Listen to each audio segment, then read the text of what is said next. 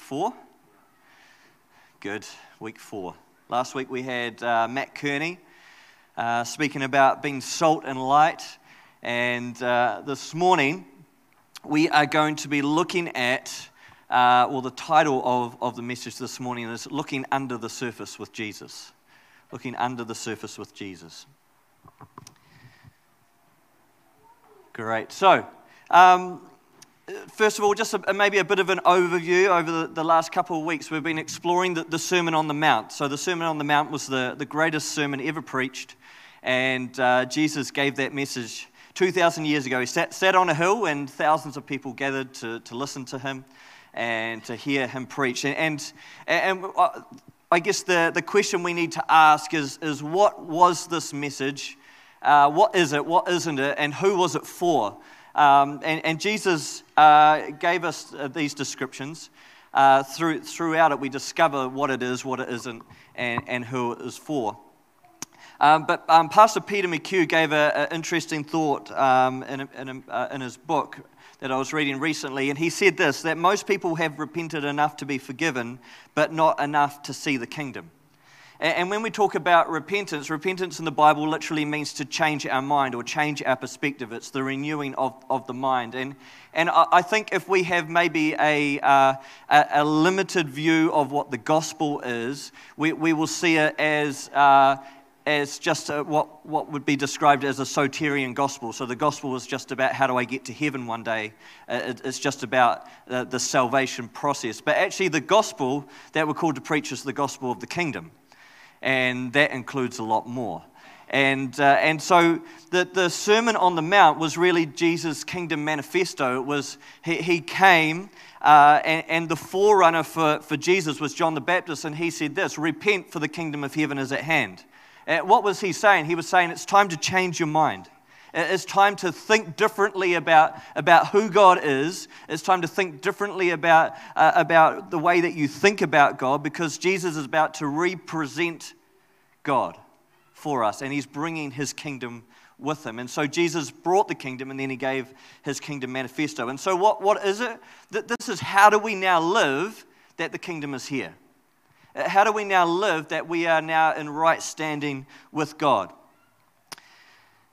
And so who is the kingdom for? Jesus starts with the Beatitudes, which are a fairly well-known sort of passage or part of the Sermon on the Mount, the Beatitudes. But really, Jesus is describing who the kingdom is for.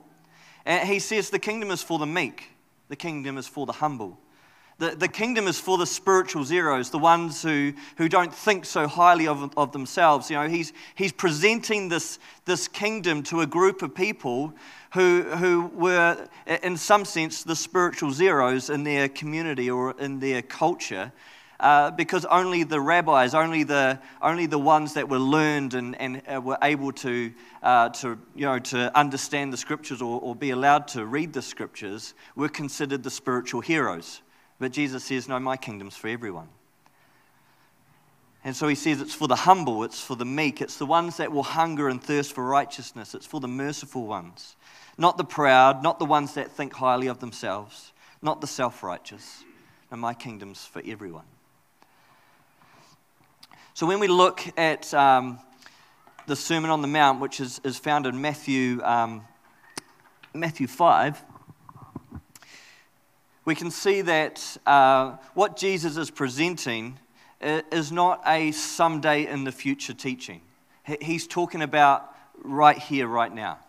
How does the kingdom affect us right here, right now? What does it mean to live in and participate in the kingdom right here, right now? And a few weeks ago, I gave you the illustration of an iceberg. You know, when we see an iceberg floating on the water, we just see the tip of the iceberg. But actually underneath the water is a whole lot more. There's a whole lot more underneath the water. I don't know if you've ever seen a picture of an iceberg on a cross-section view, but there's a lot more under the water than there is above the water. And so in some sense, this is what Jesus is doing with the Sermon on the Mount. He's lifting the covers, so to speak. He's looking below the surface at not just our behavior, but what actually motivates our behavior. What are our intentions and our motives? What is our belief systems that are actually controlling our behavior? Jesus is exposing these things. Because the truth is that our behavior is always the echo of belief. So what we really believe will come out in how we act, how we treat others, what we do with our lives. That is the fruit of what we believe. Now, when it comes to Scripture, the Jewish people or rabbis, they read Scripture in 4 different ways. I guess one way to put it would be in 4 different levels. And so these 4 different levels are this. There's, and I probably won't pronounce these right, but there's Peshat. Peshat is the first level of reading or understanding Scripture. And this literally means surface. So this is the surface level of understanding, or the literal or direct meaning. So that would be to take our Bibles and read the Scripture and just interpret it as it reads. Now there's another level which is called remez, and that means hints, or it's the deep allegoric or hidden symbolic meaning just beyond the literal meaning. And so it's going a little bit deeper. And then there's darash, which means to inquire or seek. It's the comparative meaning as given through similar occurrences. And then the last one is sod. Not sod off, I don't think. I don't know if that's where it comes from, but sod means secret or mystery. It's the mystical meaning as given through inspiration or revelation. And so the rabbis or Jewish people that study the Scripture, they would say that Scripture is like a diamond. And depending on which way you hold it, depends on which way the light shines through it. And so what I'm saying is that there's different levels in Scripture that we can go. And that's why, I don't know about you, but I mean, I read the Genesis account, the start of the Bible. And, we can look at that as a description about creation. But actually, if we dive way deeper, it's actually this description of humanity.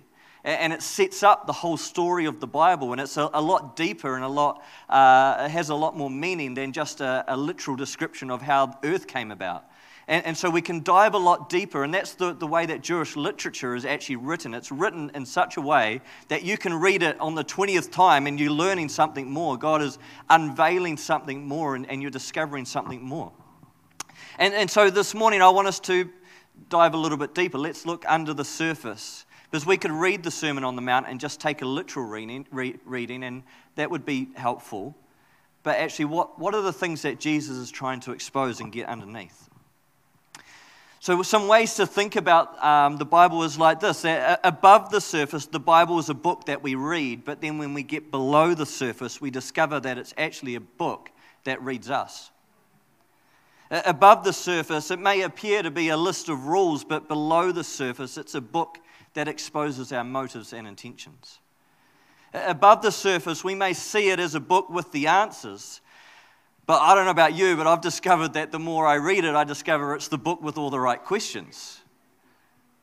See, we look at the Old Covenant, which actually exposes our broken humanity, and then the New Covenant restores our broken identity. And the Old Covenant exposes our sin or our separation from God, and the New Covenant reveals our sonship and our reconnection to our Father. So there's this dichotomy, there's this new perspective, and it's almost like this. When Jesus is presenting the Sermon on the Mount, in some ways he's saying, hey, you thought God was like this, but actually he's like this. And so that's why it takes a renewing of the mind. It takes that repentance. It's the changing our mind about who you think God is, that the kingdom of heaven is here now, and there's a new way of living, a new way of thinking. Previously we've looked through the eyes of broken humanity, but now we see through the eyes of sonship. We live from a position of love, acceptance, and affirmation, not towards a position of love, acceptance, and affirmation. So the thing that I have discovered in my Christian walk is that the more and more I get closer to God, and the more that I spend time in the Scriptures, the more I realize how twisted my perspective was. It's almost like every day I'm discovering that God is better than I ever thought.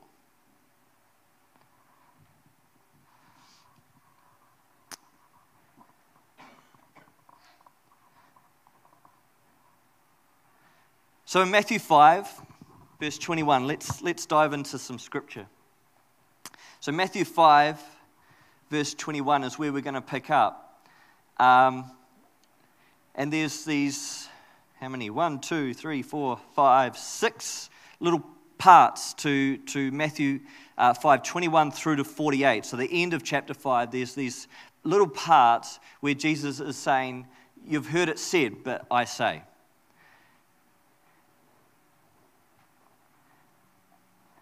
Now let's, do we have time to read them all? Okay. So verse 21 starts with this. You've heard it said, you shall not murder, and anyone who murders will be subject to judgment. But I tell you that anyone who is angry with a brother or sister will be subject to judgment. Again, anyone who says to a brother or sister, Raka, is answerable to the court, and anyone who says, you fool, will be in danger of the fire of hell. It's pretty full on. Therefore, if you are offering your gift at the altar and there remember that your brother or sister has something against you, leave your gift there in front of the altar. First go and be reconciled to them, then come and offer your gift. Settle matters quickly with your adversary who is taking you to court. Do it while you are still together on the way. Or your adversary may hand you over to the judge, and the judge may hand you over to the officer, and you may be thrown into prison. Truly I tell you, you will not get out until you have paid the last penny. You have heard it said, you shall not commit adultery, but I tell you that anyone who looks at a woman lustfully has already committed adultery with her in his heart. If your right eye causes you to stumble, gouge it out and throw it away. It is better for you to lose one part of your body than for your whole body to be thrown into hell. And if your right hand causes you to stumble, cut it off and throw it away. It is better for you to have one part of your body than for your whole body to go into hell. So we can see here that Jesus is using quite hyperbolic, out there language. I mean, I don't know, I haven't seen anyone recently gouge their eye out. And so if we were to take this literally, we would have a whole lot of dismembered people. It has been said, anyone who divorces his wife must give her a certificate of divorce. Okay? But I tell you that anyone who divorces his wife except for sexual immorality makes her a victim of adultery, and anyone who marries a divorced woman commits adultery. Again, you have heard that it was said to the people long ago, do not break your oath, but fulfill to the Lord the vows you have made. But I tell you, do not swear an oath at all, either by heaven, for it is by God's throne, or by earth, for it is the footstool, or by Jerusalem, for it is the city of the great king. And do not swear by your head, for you cannot make even one hair white or black. All you need to say is simply yes or no. It's pretty practical, isn't it? And anything beyond this comes from the evil one. You have heard it said, eye for an eye, tooth for a tooth, but I tell you, do not resist an evil person. If anyone slaps you on the right cheek, turn to them the other cheek also. And if anyone wants to sue you and take your shirt, hand over your coat as well. If anyone forces you to go 1 mile, go with them 2 miles. Give to the one who asks you, and do not turn away from the one who wants to borrow from you. You have heard it said, love your neighbor and hate your enemy. But I tell you, love your enemies and pray for those who persecute you, that you may be children of your Father in heaven. He causes his sun to rise on the evil and the good, and sends rain on the righteous and the unrighteous. If you love those who love you, what reward will you get? Are not even the tax collectors doing that? And if you greet only your own people, what are you doing more than others? Do not even pagans do that? And then he finishes it with this really simple thing to do. Be perfect, therefore, as your heavenly Father is perfect. Right. There's some really good stuff in there. There's some really tough stuff. There's some really practical stuff. And some interesting stuff, like why is he talking about divorce? And why is he talking about oaths? That's really random. And I think when honestly, we could spend a whole sermon on each one of these and unpack it. but we don't have time for that. What I wanted to do this morning is to actually dive below the surface and see what is Jesus actually getting at with these things. So the first thing that we need to understand is that this is not a list. I think it's I don't know why, but I feel like maybe it's our human nature that we need to find the lists. I need to know the rules so that I know if I'm in or out. And so potentially we could see this as a list. This is Jesus' list of things that we have to do. And I mean, there's only 6 things. He could have covered a whole lot more things. And I think the interesting thing that I find with lists, we find lists in the Bible. You know, Paul talks about, hey, these are the works of the flesh. I don't know about you, but I've noticed that we like to find the lists that we are not in. Hey, you know, it's a lot easier for us to talk about the list that we're not in. But the truth is, we're all in the list. We're all in the list. And what is Jesus really getting at? And what does his original hearers understood that he was talking about? And what does it mean for us in the here and now? And I think when we read this passage, where have we come from and where are we heading? You know, we've just come out of Jesus talking about, hey, be salt and light. That, you know, your lives count for something. There's a bigger why. There's a more profound yes to live by. You know, I've called you to be salt and light. I've called you to live differently, to look differently, to act differently, to think differently, to be the salt that preserves and brings the flavor into the world, to be the light that drives out the darkness into the world. You know, there's this bigger why. And I think when we look at the overall picture, there's this sense that we have the choice to participate in, live in, receive, and give away the benefits and the culture of, the benefits of the culture and life of heaven now and for eternity. Like this is the kingdom of heaven, and if we choose to participate in it, we'll receive the benefits of it, and we'll also be able to give it away. But then Jesus brings in this other thought that we could also potentially participate, live in, receive, and give away the culture and destruction of hell today. Do you get what I'm saying? That we can't just project this into the future someday, sometime in the future. No, we actually get to participate in the life and culture of heaven or the life and culture of hell.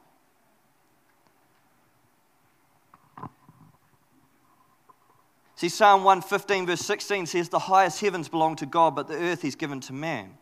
And later he was teaching his disciples in the same sermon, and he said, when you pray that your kingdom come, your will be done on earth as it already is in heaven. So in other words, he's saying it's our responsibility not just to get to heaven one day, but to bring heaven to earth now, in the here and now. And so we can start to ask ourselves questions like, does the girl at McDonald's know that you're saved even when you get grumpy at her when she gets your order wrong? You know, if someone cuts you off in traffic, do you point your finger at the sky because they didn't get the memo that where you're going is more important than where they're going? See, Jesus is saying, I care about how you treat the lady in McDonald's that got your order wrong. I care about the person that has failed morally. I care about how you treat them. I care about how you treat the person that ripped you off. Jesus cares about how we treat the people that are in need around us. He cares about how we live today. And this is not someday in the future. No, this is our choices today determine our fruit tomorrow, which determines the foundations of our lives. This is what Jesus is getting at. The kingdom is here. Will you live in and participate in it? Will you receive the benefits of it and then give away what you have received? See, Jesus has just come out of saying, hey, I'm the fulfillment of the law. That the law was fulfilled in me. I met all of its requirements. I loved God and I loved people perfectly. He fulfilled all of those requirements, and then through his death and resurrection has given us life and has recreated us so that we can continue to live and love God and love people just as he did. So he's presenting a new way of living, a new way of thinking. So my question this morning is who wants to live a life that represents Jesus well? Who wants to be an ambassador of heaven, a carrier of hope, a carrier of love, a carrier of peace? Who wants to bring the life and culture of heaven into the world? Who wants to be the salt of the earth and the light of the world? Does anyone want to be that? Yeah, then this message is for you. Now that you've been put right with God, how are we going to live? This is what Jesus is getting at. And so he makes his famous statement, you've heard it said, but I say.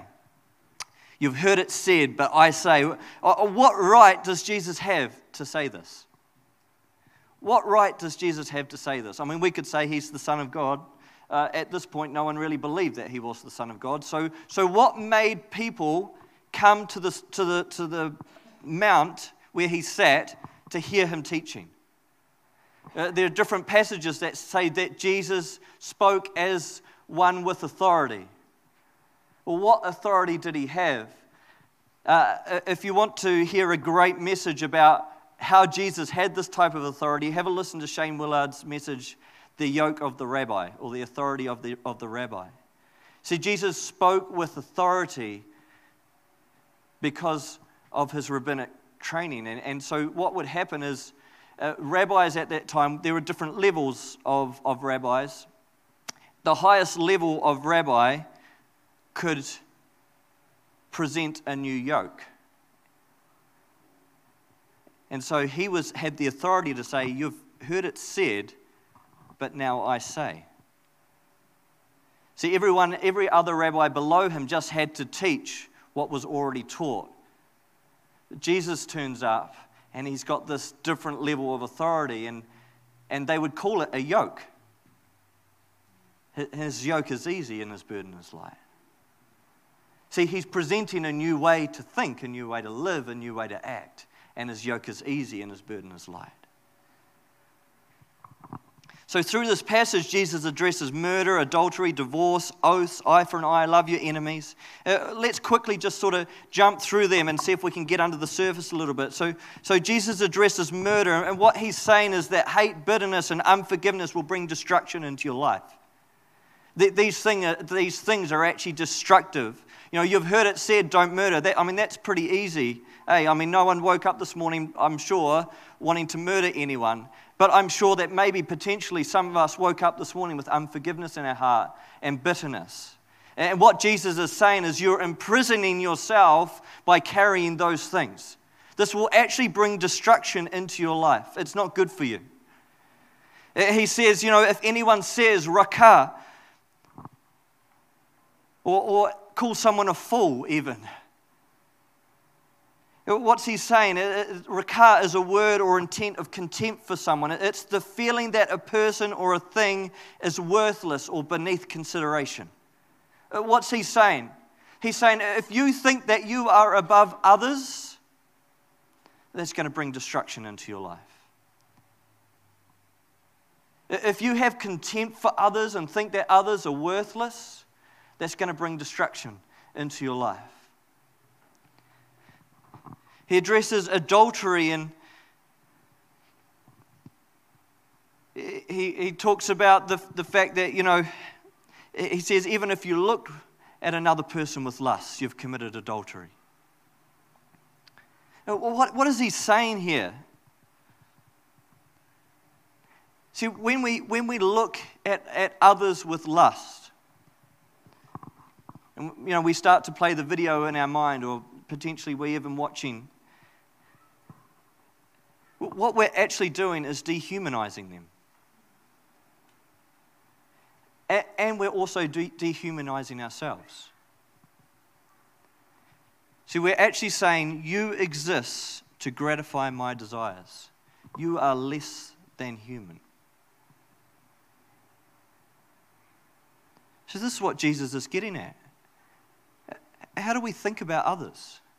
Do we think that we're worth more than them? Do we think that we're better than them? See, the human heart is designed to be a wellspring of life for others around us. But misguided sexual desire turns our hearts from a wellspring of life into black holes of destruction. And Jesus even goes to the point where he says this thing, if we consume misguided sexual desire, this thing will eventually consume you like the fire of hell. It will consume your life. He talks about divorce. What's he saying with that? That seems like just kind of an odd one, eh? He's like, you can only have a divorce if there's adultery. That's what he's saying. What he's actually saying is women aren't things. In the culture of the day, a man could divorce a woman for no reason. He didn't have to give a reason. Women were treated as objects, as things. And Jesus is saying, no, women aren't things. If there's adultery, you have the right to divorce them, but you must give them a divorce paper. Previously, a man could just leave a woman, just find another one. Treat them like objects, treat them like things. And a woman that was treated like that would spend the rest of her life being scorned by others. No, he's actually saying women aren't things. We need to treat them with respect. We need to treat women with respect and honor. We can't dehumanize other people. So this is what's below the surface. He talks about oaths. He says, be a person of your word. Say yes or no. I mean, how many times have we promised to be somewhere, to do something, and not done it? Jesus is saying, hey, this kind of behavior will actually bring destruction into your life. It's double-mindedness. It's manipulation with words. He says, eye for an eye, repay hurt with kindness. This is what he's saying. Repay hurt with kindness. Revenge only perpetuates destruction in our lives. If someone takes unfair advantage of you, use the occasion to practice the servant life. No more tit-for-tat stuff. Live generously. Love your enemies. He's saying don't treat people according to what they can give you. I'm telling you, love your enemies. Let them bring out the best in you, not the worst. When someone gives you a hard time, respond with the energies of prayer, for then you are working out your true selves, your God-created selves. That's from the Message. And so when he says pray for those who persecute you, he's not talking about people that beat us for our faith. He's talking about people that dishonor you, people that disrespect you, people that judge you. He's saying, no, don't get revenge on them, pray for them. To get revenge will only perpetuate destruction in your life. You've heard it said, but I say. Then he finishes with this. Be perfect, therefore, as your heavenly Father is perfect. Anyone achieve that? Yeah? No? It's a bit of a tough one. What's he saying? I spent this week, interestingly, I was preparing for this, and then I'm in like a theology discussion group on Facebook. I'm a bit of a nerd, but this question came up. Someone said, "What does God really expect us all to be perfect?" This was the question, and then came a whole lot of people quoting lists and saying, yes, God demands that we be perfect. And so where did they jump? They jumped straight to the surface stuff, all the behavior. Yes, God demands you to be perfect. But I mean, let's be honest. This is we're in all the lists. So what's Jesus really saying? This word perfect in the Greek is teleos.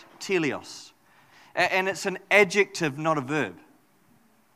It's actually a state of being, not a state of doing.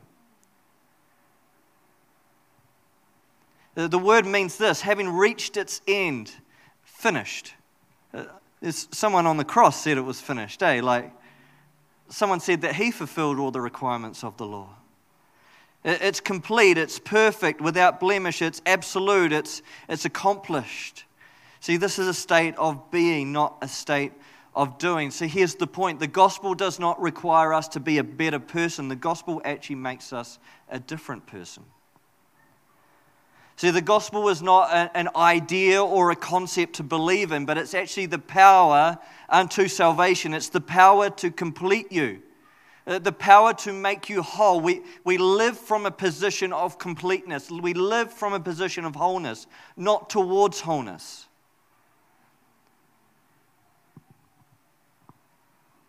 We are perfected because Christ is perfect.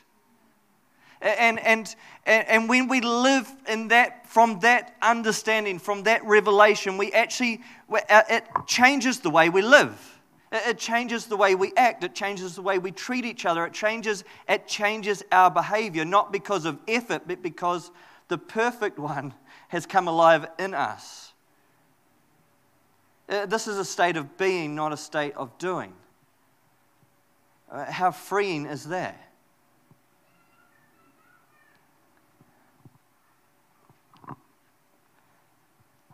So let's look at this. What is sin anyway? Because I think we need to understand this to actually understand how do we live out of a place of wholeness.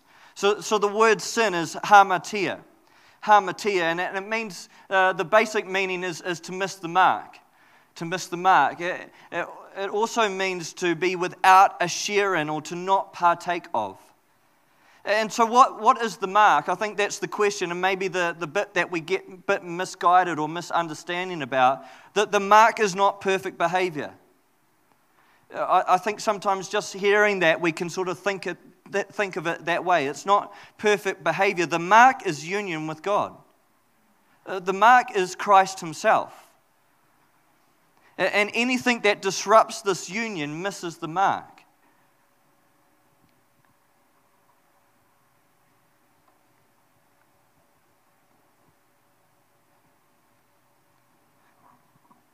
To sin is to miss our share in or to not partake in our life union with Christ. See, it's missing a part of or a share of. In our relational union with God, we are not taking part of or sharing in the abundance or the fullness of God. When we live outside our relational union, which is life and love, which is God, our lives begin to look less than life and love. Our lives start to look less human. See, Peter said that we are partakers of the divine nature. Sin is to not partake in that union with Christ. So here's the point. Sin is not a thing. Sin is not a thing. It's a position of disunion with God. Sin is a relational issue, not a thing. And our behavior, or what we more commonly know as sin, is an outflow of this broken relationship. See, when we are disconnected from our life source, we try to find life through other means. And unfortunately, one of the most common means that we try to find life is to dehumanize others. We do it by using them to seek gratification. We do it by treating them with contempt, judging them, thinking that we're better than them. See, all of this stuff dehumanizes people. And ultimately, it actually dehumanizes us. See, the wages of sin is death or destruction.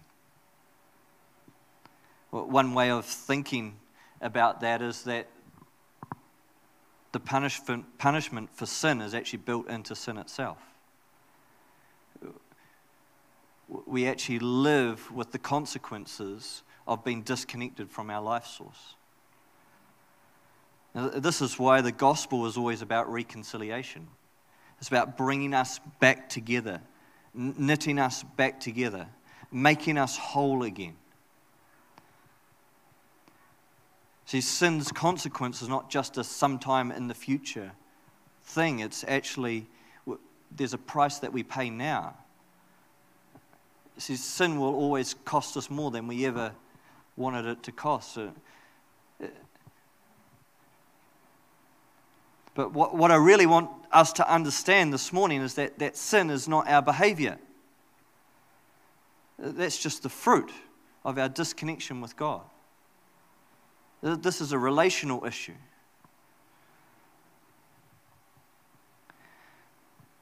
If we could have the, maybe just Josh on the keys for now, that would be cool. Thanks, mate.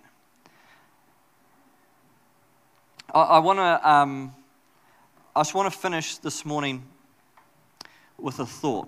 I've got this branch here, and this is a living branch, or it was. I broke it off this morning from a tree. I wanted to bring a pot plant, but I couldn't find a real pot plant, or one that Ellie would let me break stuff off. Anyway, I want us to think for a moment about the story of the prodigal son. And this is my favorite passage in the Bible. I'm obsessed with it. I love it. I read it over and over again. And again, every time I read it, I discover something more, something fresh. To the point that I'm writing a book about it. So anyway, but there's this parable. I won't read the whole thing, but in summary, the story goes like this. There's a father, and really the story of the prodigal son is actually the story of the good father. And there's one son who says, I want my share of the inheritance. I want my share. Sin is to not partake in our share. Prodigal son says, I want my share. I want us to think about this as God. You know, I mean, Jesus says, I am the vine, you are the branches. You know, like this is a common sort of illustration that Jesus gives us, that we need to be connected to our life source, that our life source is God, and that Jesus is the vine, and that our Father is the gardener. And so we have this illustration, but I'd like to pull it into the prodigal son's story. And so we have this son who says, I want my share. So let's imagine that this branch is God, is our abundance that we get to partake in with God. And the youngest son, he says, I want my share. And he disconnects from his life union with God. And we know in the story that he goes off and he squanders the wealth. He starts to waste the money, and he starts to be used and abused by others. What's happening to him? He's disconnected from the life source and is slowly becoming less and less human.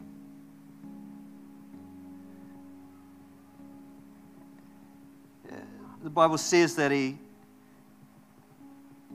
hires prostitutes. What's he doing? He's dehumanizing others. He's disconnected from the life source. He's trying to find life somewhere else. He said, I want my share. I want life, but I want it on my terms. And then we've got this other brother in the story who is just as lost and just as confused as the younger brother. And what he does is, let's imagine that this is our Father and this is our life source, and we know that being connected to Him is where we find life. But He's over here. Someday in the future, I'll get to have that. If I just work hard enough, if I just behave well enough, if I just do all of the things, one day I'll get to partake. One day, sometime in the future, but I better do all the right things. And what he has done he has disconnected himself through religion.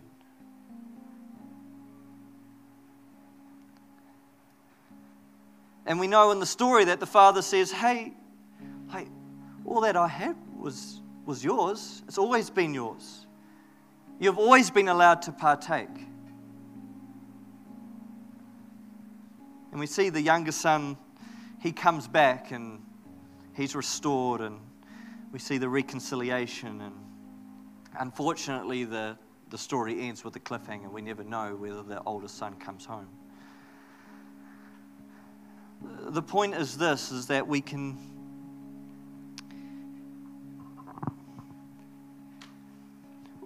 disconnect ourselves from the life source through two ways. Either we try and get life on our own, or we think that life has to be earned.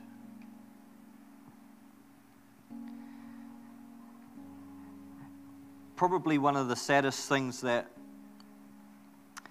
I see, and one of the things that's most on my heart, is for those that are disconnected from the life source because of religion. I mean, it's my whole heart behind why I'm writing the book at the moment. But the problem is with our perspective. Be perfect just as your Father is perfect. Come on, you've got to follow all the rules. Find the lists. Just make sure it's a list that you're not in. Hey, you know what I mean? Like,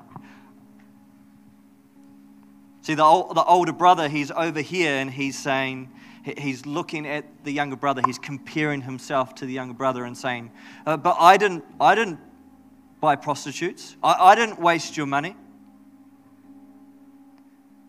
He's comparing himself to try and make himself feel better about himself and where he's at.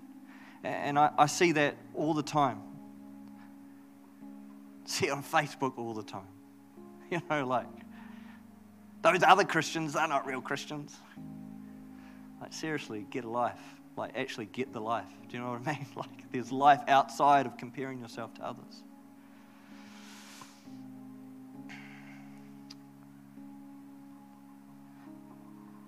C.S. Lewis gives us some really helpful images around this whole thing in his book, The Great Divorce.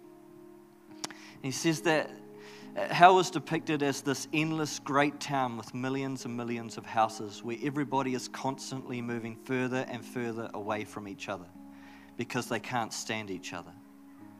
They're nasty people, they don't like each other, and they're consumed with self. It looks like an increasing process of dehumanization. God giving us over to our desires and finding that we become less and less human and things come apart. See, here's what I believe.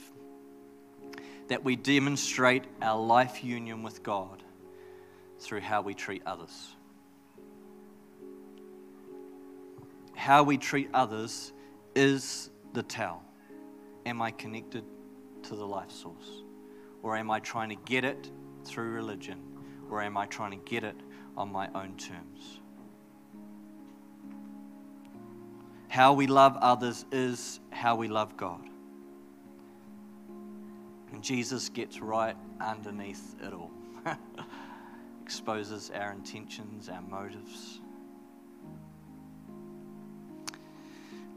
Let me finish with this last thought. Maybe the rest of the team can come. We'll finish with a song this morning. But the rich young ruler, he comes to Jesus and he asks Jesus, how do I get life? A really good question, eh? I think a question we should all ask. How do I get life? And Jesus says, have you obeyed the rules? Hey, yeah, I've obeyed all the rules. Done it all since I was young. And then Jesus says to him, you know, this one thing you lack, give up all your money and give it to the poor. And he goes away sad. He's not willing to do that. What's Jesus doing, eh? He just gets underneath it all and gets to the heart of it. Jesus, eh? He asks all the right questions. What's the rich young ruler saying? He's saying, even though I've obeyed all the rules and I have achieved all of the worldly success, there's something still in my life that is missing the mark. There's something still in my life that I'm not partaking in, I'm not sharing in. There's something of life that I have not yet achieved. And Jesus, I see it in you. What must I do to get that? How do I partake in this abundance? What must I do to partake in the divine nature? How do I become what I see in you, Jesus? This is the question that he's asking. And Jesus gets right to the heart of the matter. He says, there's one thing you lack. See, the point is this, that true life is found when we give up our lives. When we try to stop finding life on our own terms. Where we stop thinking that life is something that we can achieve through effort. No, Jesus says, those who try to gain life will lose it. Listen to that. Those who try to gain life will lose it, but those who lose their life for my sake will find it.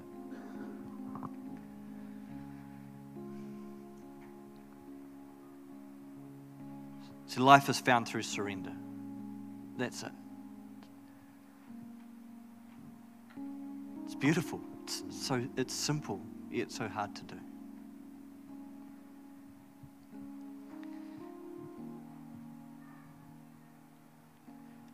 Yeah, you won't find life in your marriage. Your marriage can be life-giving, but your spouse won't give you the life that you're looking for. And when we do that, when we have that approach in our marriages, we are trying to get life from someone else. Ultimately, we end up dehumanizing them. No, our marriages are meant to be life-giving. Stand with me this morning. I'm going to pray.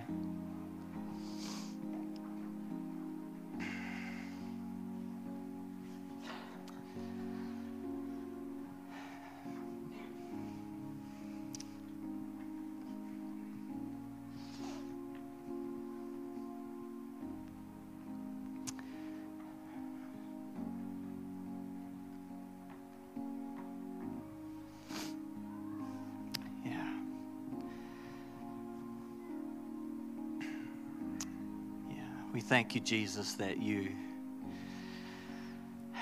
did it all. We thank you that what you have done on our behalf, you did because we could not do. We thank you that you fulfilled all the requirements of the law. You showed us what it means and what it looks like to love God and to truly love others. And we thank you that because of your death and resurrection, that we are not just better people, but we are new people.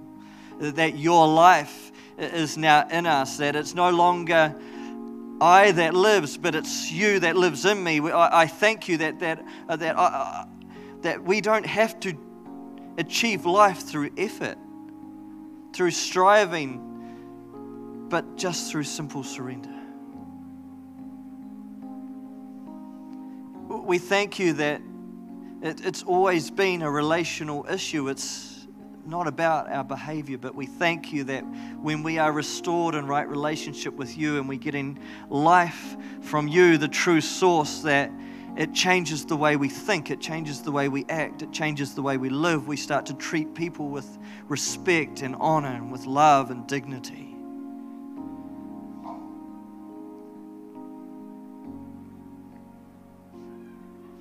So I ask this morning, even for myself,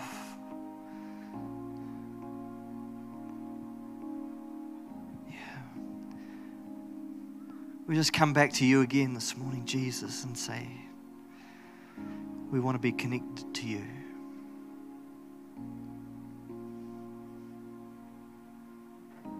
And we thank you that it is as simple as that. We thank you that the prodigal son was fully restored. And we thank you that that is always your intention. We thank you for your grace, and your love, and your mercy, and your goodness, and your kindness. And we thank you that even when we're going the other way, you're chasing us down with it. So we thank you for every person here this morning. We pray this morning as your Spirit moves in our hearts, that we would make the appropriate responses to you this morning, not out of condemnation or guilt, but out of love. That sense that we want to live lives that represent you well. That sense that we want to live lives connected to you, the life source. We thank you for what you're doing in Jesus' name. Amen. Amen.